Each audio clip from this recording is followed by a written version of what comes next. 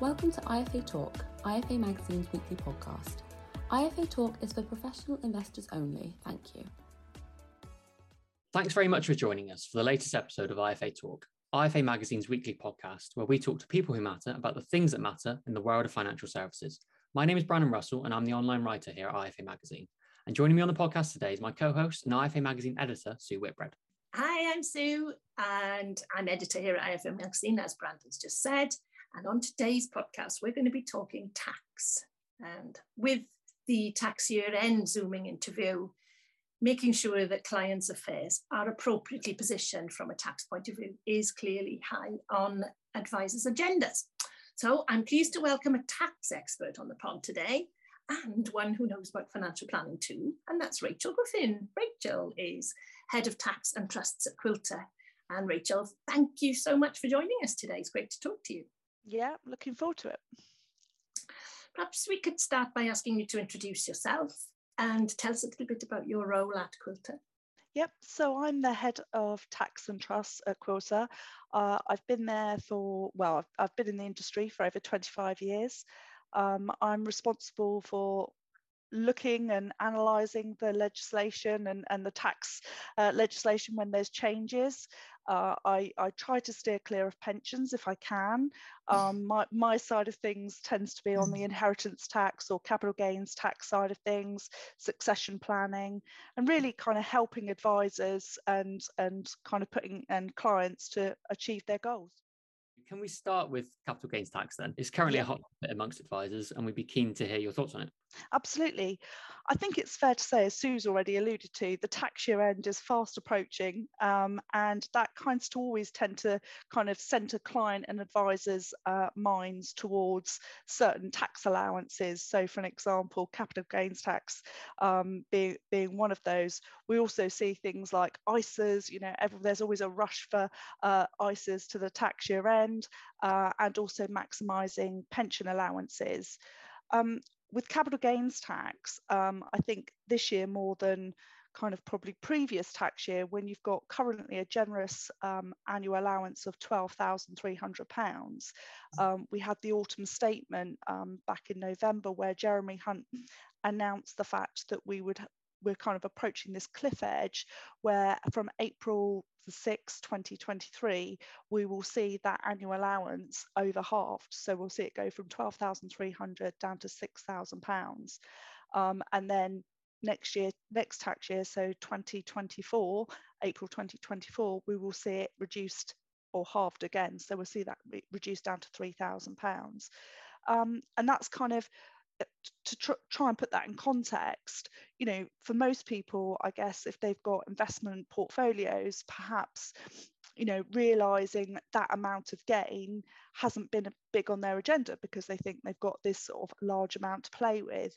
But obviously they're getting to a point where when you start reducing the amounts, then you're actually going to get to a point where there's going to be more people who are going to be subject to capital gains tax. I think the policy costings was 1.6 billion more in additional CGT is likely to be raised. So you can see that those numbers start making people think that they really want to start doing something about that. Quite a lot, isn't it? 1.6 billion. The coffers are a little bit bare, so I guess all contributions required.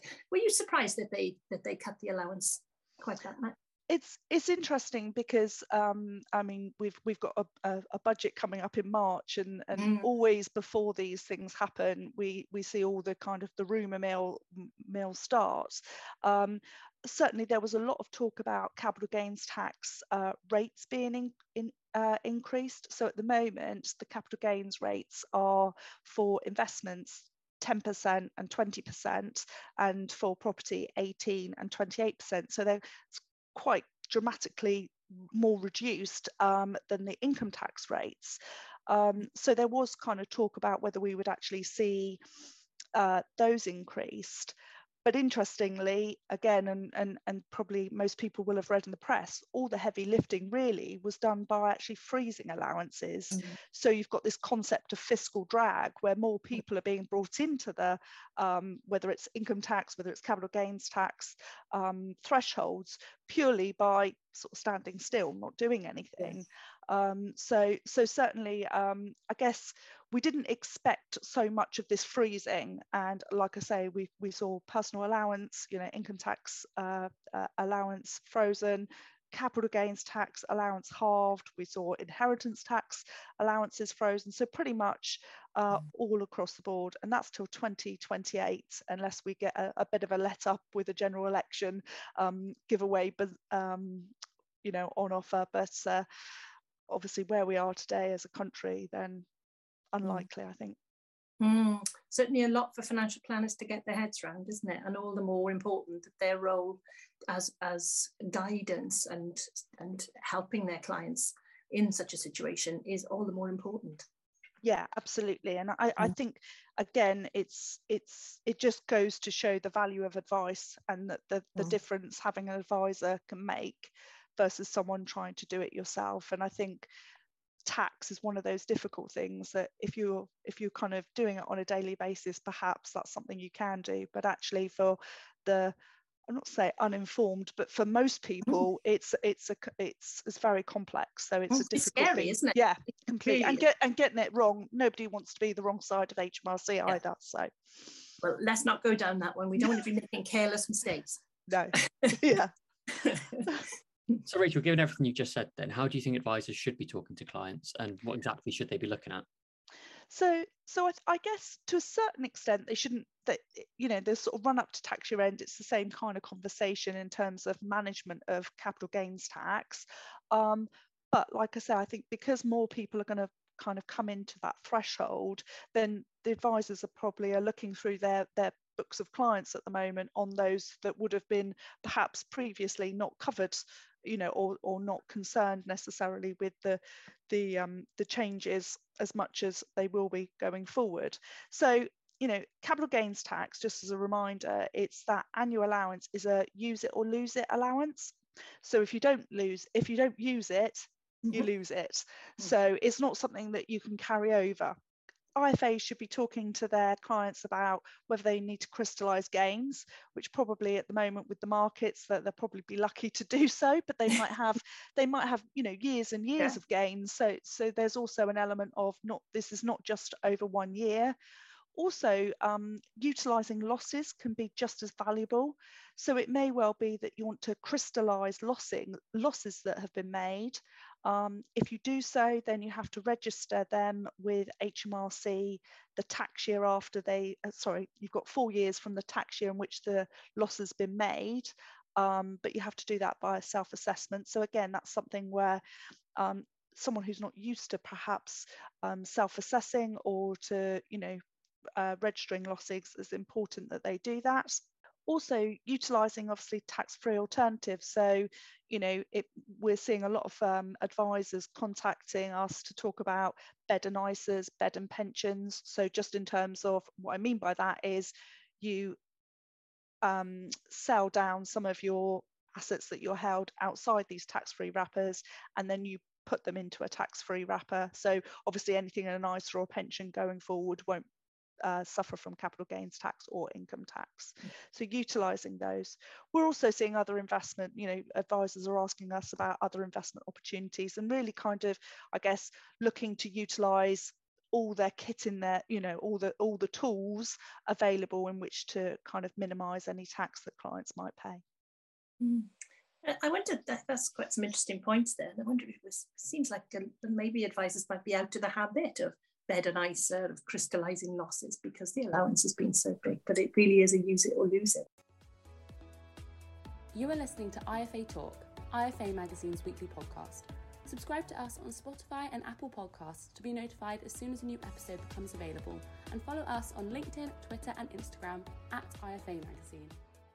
I wonder, you mentioned some really interesting concepts there, whether you could perhaps give us an example of what you're talking about there, maybe some sort of little case study to talk around.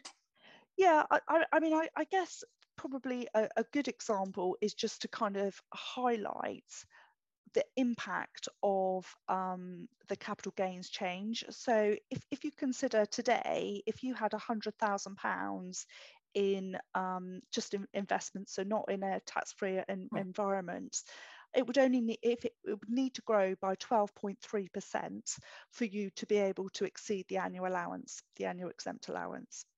Obviously, when the annual allowance drops to in April 2024 to 3,000 on the same investment, so that same £100,000, we would only need to see a very small increase of 3% before you actually are going to breach that annual allowance. So you can see how the numbers are, you know, really key in terms of, and I think that highlights from an advisor perspective of keeping on top of, you know, and of what's happening in their clients' portfolios, which is, you know, a lot of management. And like I say, it's one of those things where clients are unlikely to do that themselves.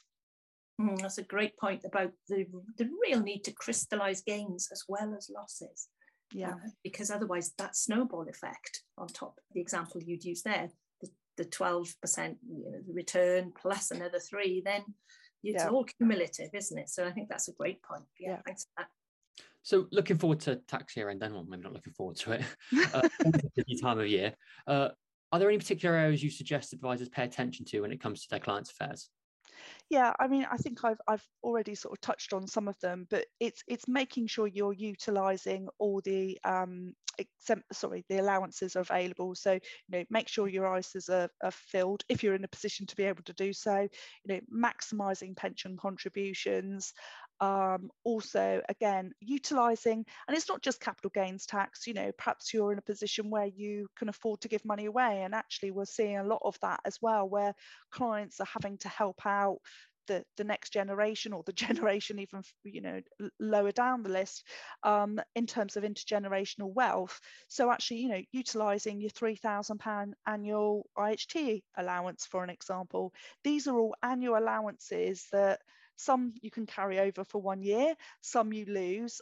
So it's really kind of making sure that you're utilising the whole of the, I'm not going to say generous, because if that makes it sound like it's a good thing, but kind of, you know, all the tax allowances and tax-free investments that you can play to your objectives as well, because again, you need to make sure, you know, tax is, for me, hugely important, but it shouldn't be the be all and end all. Sometimes, you know, I think, you know, it's just as important to weigh up what your objective is versus what the tax consequences as well.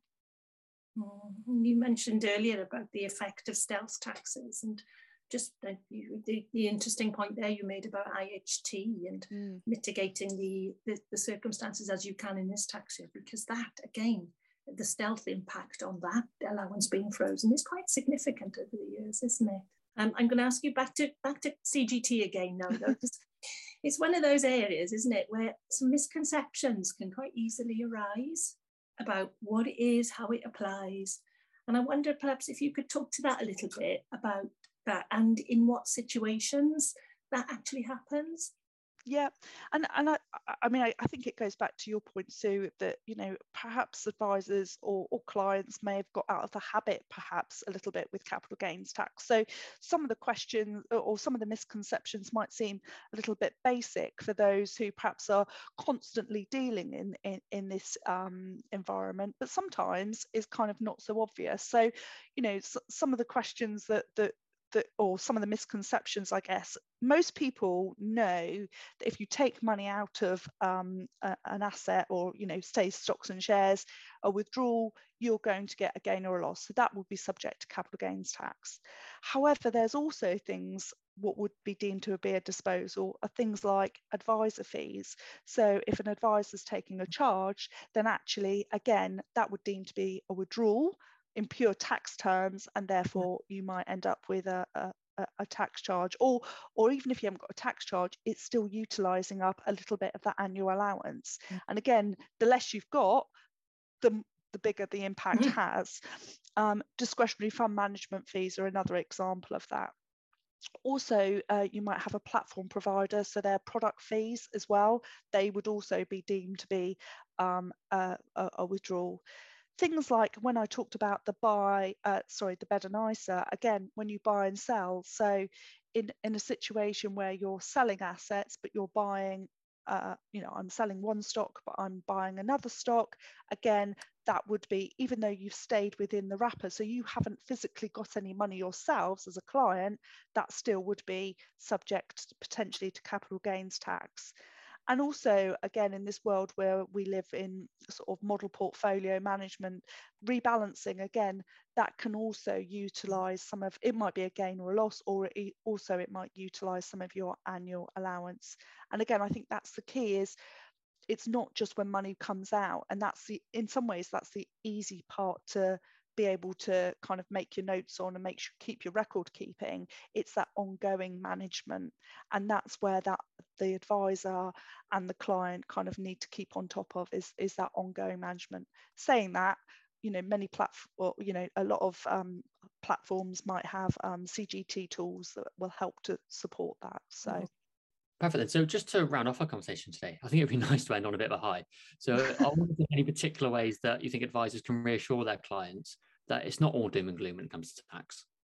Yeah, absolutely. I mean, I think that the good news is, and probably, part of this conversation is, there's always something you can do about it. There's always something you can do to mitigate, the impact of tax. So things like, utilising your allowances. I think it's also fair to say is capital gains tax, I think I touched on earlier, is the rates are 10 and 20% from a stocks and shares perspective. So they're much lower than income tax rates. So even though you might be subject to tax, it's at a much lower rate. It's also, you can mitigate things by making informed decisions. I think that's the key for me, is making sure that you stay on top of these things. And, again, just active management of your tax position, using all the tax wrappers available to you. And, if we're in a position where you're getting gains, then that means your investment's growing. So hopefully you're getting to, to work towards the objective that you're trying to get. So in some ways, kind of, it's a good thing that you're getting gains, and potentially subject to tax, because your assets are actually growing. Oh, thank you for that, Rachel. My goodness, that conversation just flew by. That you had some great tips there for our listeners to think about and to action. And there's no time like the present, is it? The clock is ticking, and so plenty of things to do. Things like crystallizing gains, losses, remembering those fee points you made, opportunities for rebalancing, plenty in there to get people thinking. So thank you for being on the podcast today. It's been great to talk to you. Yeah, thank you for having me. Hope you've enjoyed it. I have. And thanks to everyone for listening. We hope you found it useful, and don't forget to keep tuning in to our weekly IFA Talk podcasts, available wherever you get your podcasts. Thank you. IFA Talk is for investment professionals only.